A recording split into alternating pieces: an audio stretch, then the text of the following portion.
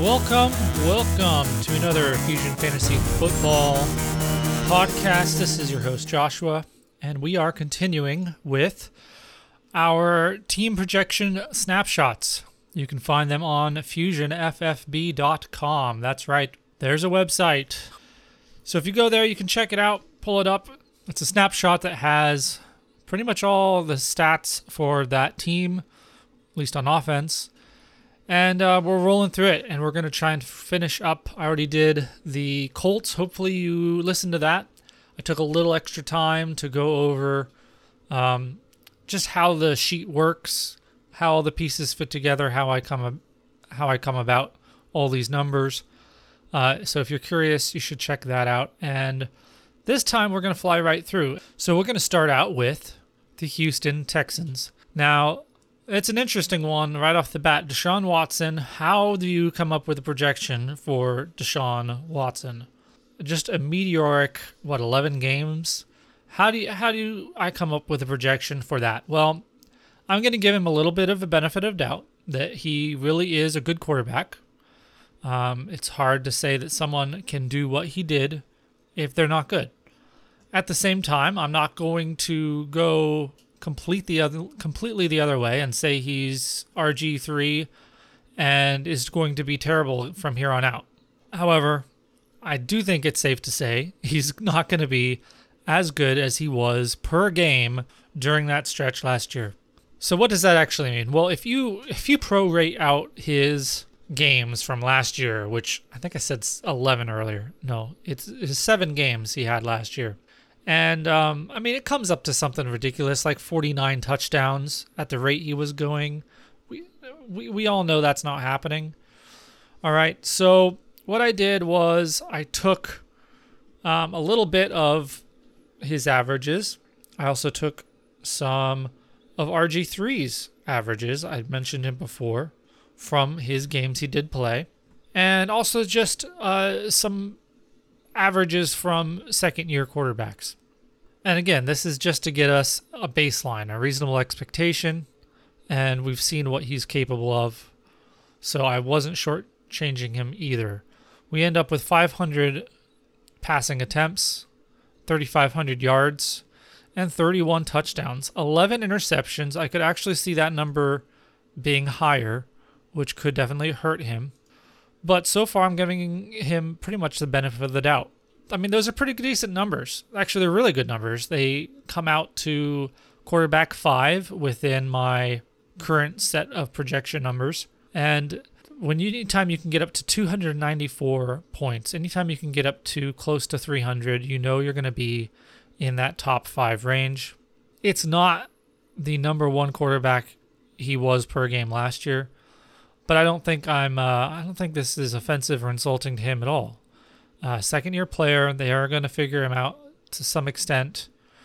There's going to be film on him now, and he has to regain his form with a healing ACL. And it was fairly late in the season that I think it was, week 11-ish?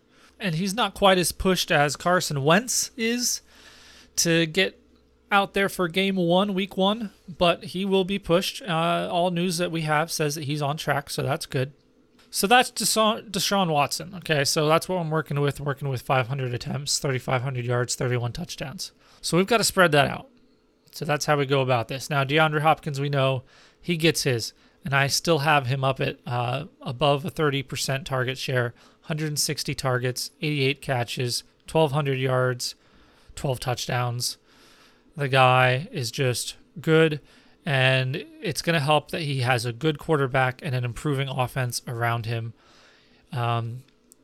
Maybe that means he doesn't get the just insane target volumes he was getting at some points. He was 40%, approaching 50% target share at some points with Savage as the quarterback in some games. Those are ridiculous. You don't actually want that. It's great, I guess, for PPR because you're getting the catches, but it's an inefficient offense, and it caps the upside when it comes to the touchdowns and overall yardage when you're feeding just one guy like that. You want the offense as a whole to be able to move, to get first downs, to keep playing. If you can't get first downs, you can't get more yards.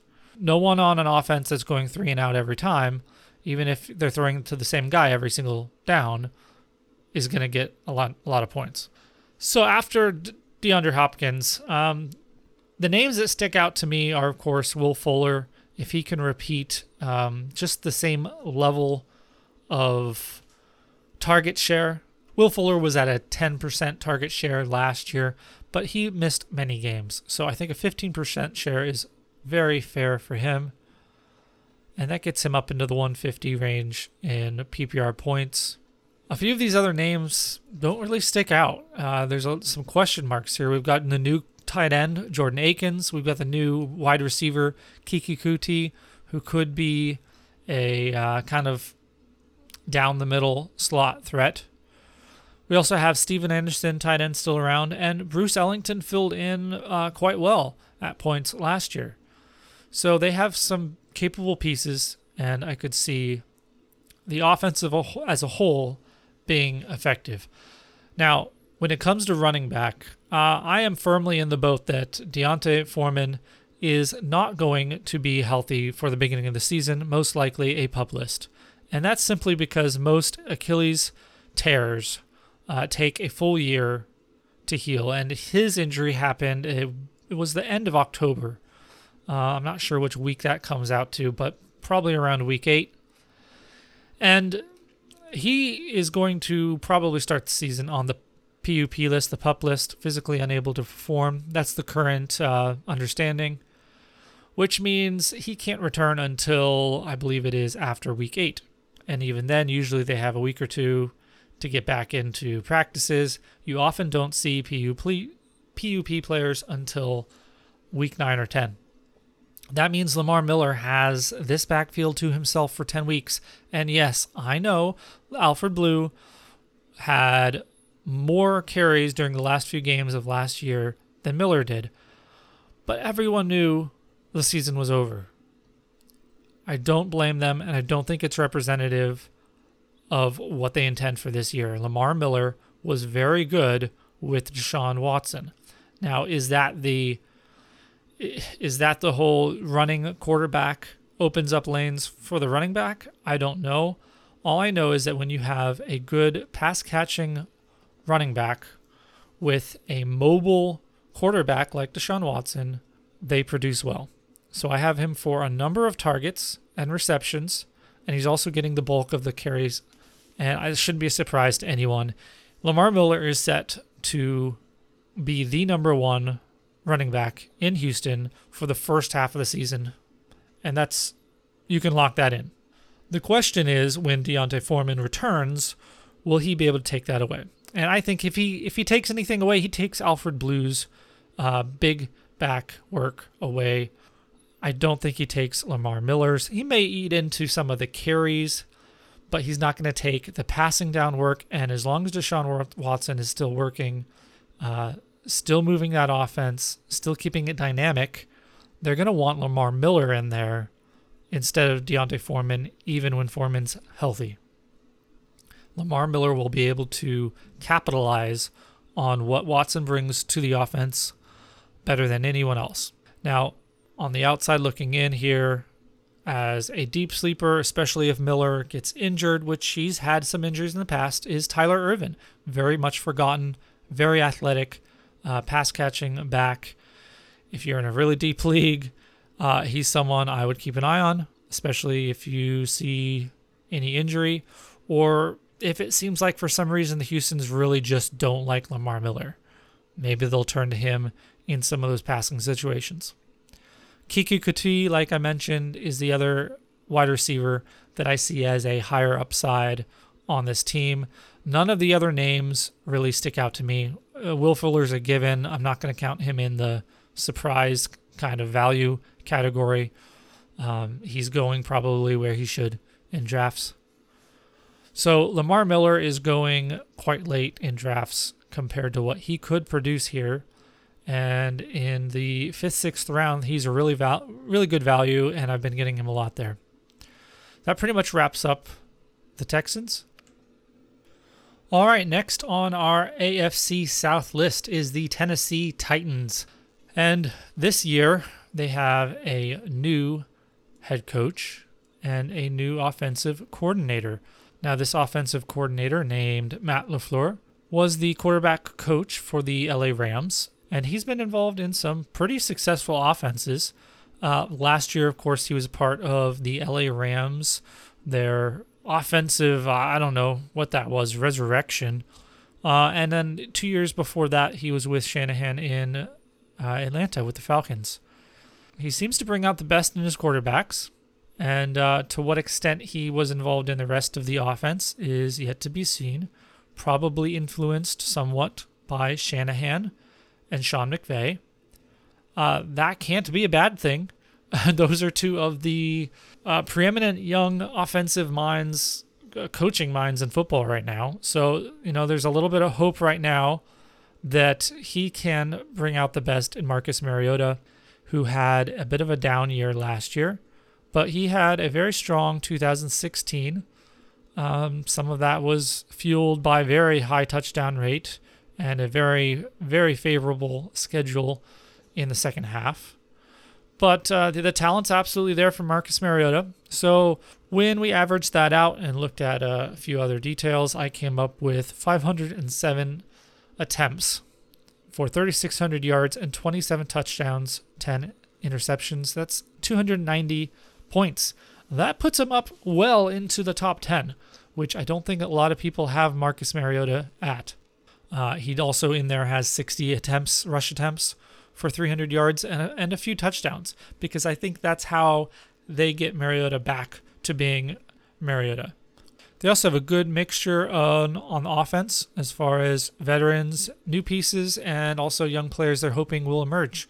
So first we have the good old mainstay Delanie Walker, who is always up there with the most targets for tight ends, and I don't think we can forget him.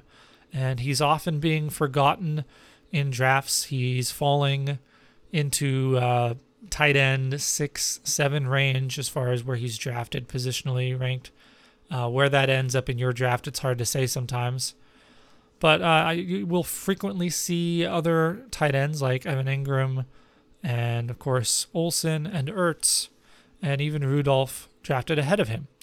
And I believe I have him my tight end 3. He just gets so much volume, and if this offense improves, he will improve as well. It's just going to be a question of health. At which point, the young tight end, Jonnu Smith, and he is very young. He came in very young. He's still very young. But he had a decent amount of playing time last year, and if he gets coached up and refines his game, he will be he is basically a younger version of Delanie Walker. When they drafted him, they basically wanted a new Delanie Walker. I'm sure they hope he can step into that role in years to come. But for now, Delanie's not going anywhere.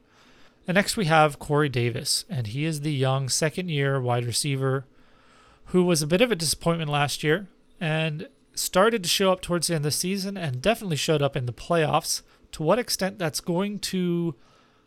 what that's going to mean in a real season is hard to say, because was he just saying it because they were in the playoffs and they were losing those games, like the game against the Patriots where he had 2 touchdowns?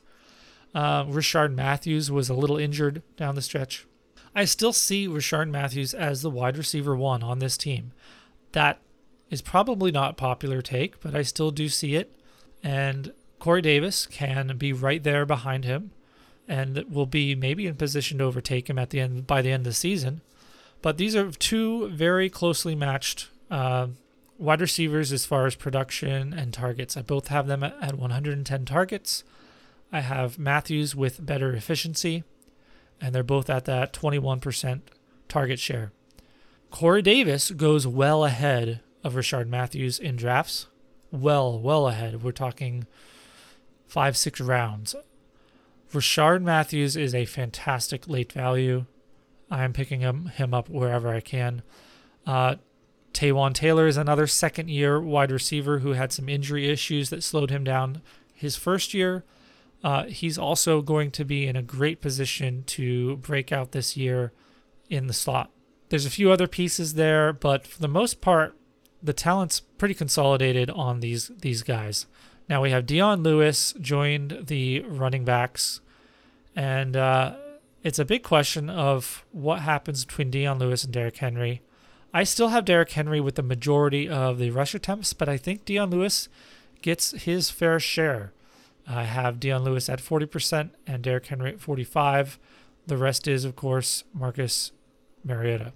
Now, here's the interesting thing. Because Dion Lewis is involved in the passing game, I actually, for 2018, have Dion Lewis in PPR, of course, as scoring higher than Derrick Henry. Actually, he's a little higher even in standard. If we're talking dynasty, I would absolutely take Derrick Henry, and I would take him higher than many in the range that he's going. There's a lot of other running backs that I think have a lot more uncertainty. The nice thing about Derrick Henry is, I may have him projected at his floor, but this is his floor. This is a very high floor. I do not think he can do much worse than this. The question is, will he do better? That depends on the coaching and how they decide to use him. And it also decides on Dion Lewis's health. So Derrick Henry's upside, his ceiling is very high. It's possible he can completely take over this position should Dion Lewis be injured. He's capable. They will probably use or involve someone else in the passing game still, but not to the same extent as Dion Lewis. So that's it for the Titans. Your buys are definitely Rashard Matthews. Dion Lewis, for what he may give you, is going a little late. And Taywan Taylor is a very, very late round deep sleeper. There's your Tennessee Titans. And we'll move on to the next team in the AFC South. All right, the Jacksonville Jaguars are the last team in our AFC South. And, Blake Bortles, we all give him a really hard time, but the guy actually does produce. I have him it's nice when you get these quarterbacks that have been in the league a few years. I am one that believes that the quarterback's yardage and attempts belong to him. And that's a little bit up for debate. But it seems to me that the best quarterbacks demand passing attempts.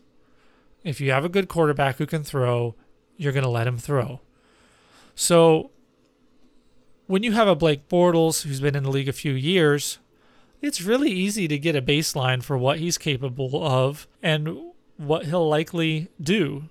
So for Blake Bortles, I have 562 attempts, 332 completions for 3,800 yards, and 26 touchdowns, 14 interceptions.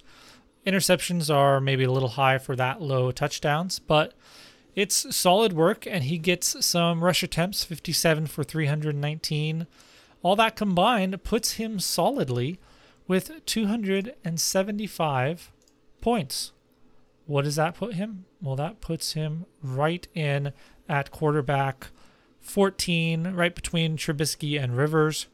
And look, this whole from about Trubisky and Rivers and Bortles all the way down through till Dak Prescott, it's one giant tier that's within like 20 points of each other, like 10 players, 10 quarterbacks. That's how deep the position is this year. This is why everyone's telling you don't draft quarterbacks early. Wait.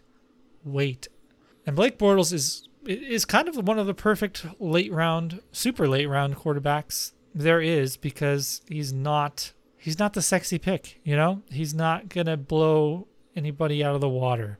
So if you want the guy who can maybe win games for you, maybe you should reach for somebody else.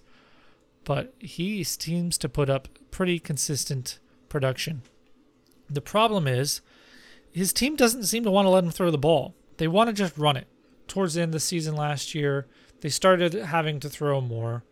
And we'll see how that goes this year, whether or not he earned more trust or not, or whether they push the reset button and they go right back to running it all the time with Leonard Fournette. As far as receivers go, there are a lot of options here. It's kind of hard to project. A lot of them are new. A lot of them are rookies, free agents, and the rest are second year wide receivers. The only one, the incumbent wide receiver one, is Marquise Lee, who's just still there. and probably still going to get nearly 100 targets. I have him for 95. He's just going to get the work. 154 points. It's like I said, there's not much about the Jacksonville receiving quarterback, passing, and receiving game that's sexy. All right. If you want to talk about Leonard Fournette when you get to running backs, that's fine, but there's way too many wide receivers here for me to invest in all of them. So I'll just break it down really quickly. You have Keelan Cole, who had a really good stretch toward down the end of the season last year. Really showed some good chemistry with Bortles. He's an older, mature receiver. If I had to bet on a wide receiver 2 to emerge here, it's Keelan Cole. But D.D. Westbrook, also second year, showed out very well last year too. He had some injuries at the beginning of the season. So when all of these, I don't think it's a coincidence. Like I said, Blake Bortles was passing more towards the end of the season. Well, what happened towards the end of the season? D.D. Westbrook came back. Marquise Lee had been battling some injuries in there. Keelan Cole seemed to come into his own some more.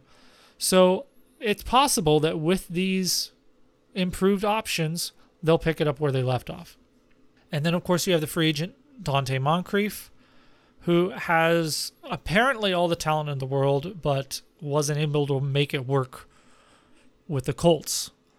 Probably a red zone threat, but it's hard to say.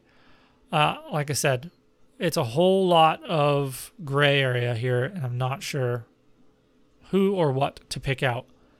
The tight end, Austin Seferian-Jenkins, also a newly signed free agent. This is a bit of a bright spot. We could easily see him matching the production you were seeing from Mercedes Lewis when he was a younger tight end. And that's pretty much what I expect from ASJ, 80 targets, 52 receptions, and a handful of touchdowns. And I believe he comes in just outside or maybe just inside the top 10 for the tight ends.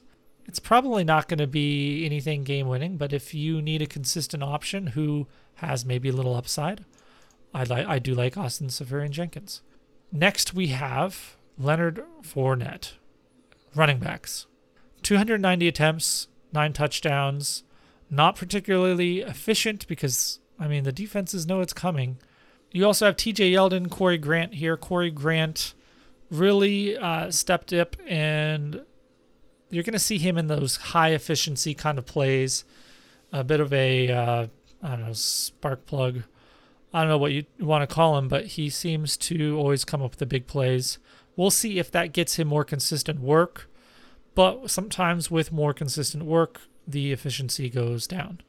So we'll see how that goes. TJ Yeldon is a very interesting option here because he is very involved in the passing game. He quietly accumulated something like 40, 50 passes last year, targets at least, and I expect him to repeat that again, and he breaks 108 PPR points. And should Leonard Fournette get injured, they did seem to use TJ Yeldon a lot more in his absence. Corey Grant could step up into more of that handcuff role, but he will not inherit nearly the attempt share of the volume. So Yeldon is still going to be involved, plus he's already involved in the passing game, and that is a bonus, at least in PPR. Not a lot here, guys, that I would tell you to take a chance on or to chase. The super upsides here are Dante Moncrief. And I have Leonard Fournette a little bit low in his points and everything, but the arrows definitely go up on this guy. If he can stay healthy and he gets that volume, he can easily get up into the top 10. I believe I have him just outside it right now. There's just a lot of really good running backs. It's not an insult to Leonard Fournette. It just means there's a lot of good backs ahead of him. So that's it for the Jacksonville Jaguars. And that concludes our AFC South. Again, if you missed the Colts, that would have been with the episode before this, and I went into more detail on that one. I took a little more time to go into how I do these sheets. So if you didn't catch that, again, I encourage you to. And we'll be moving on to another division next. As always, if you have any questions on them, hit me up on Twitter at FusionFFB and email fusionffb@gmail.com.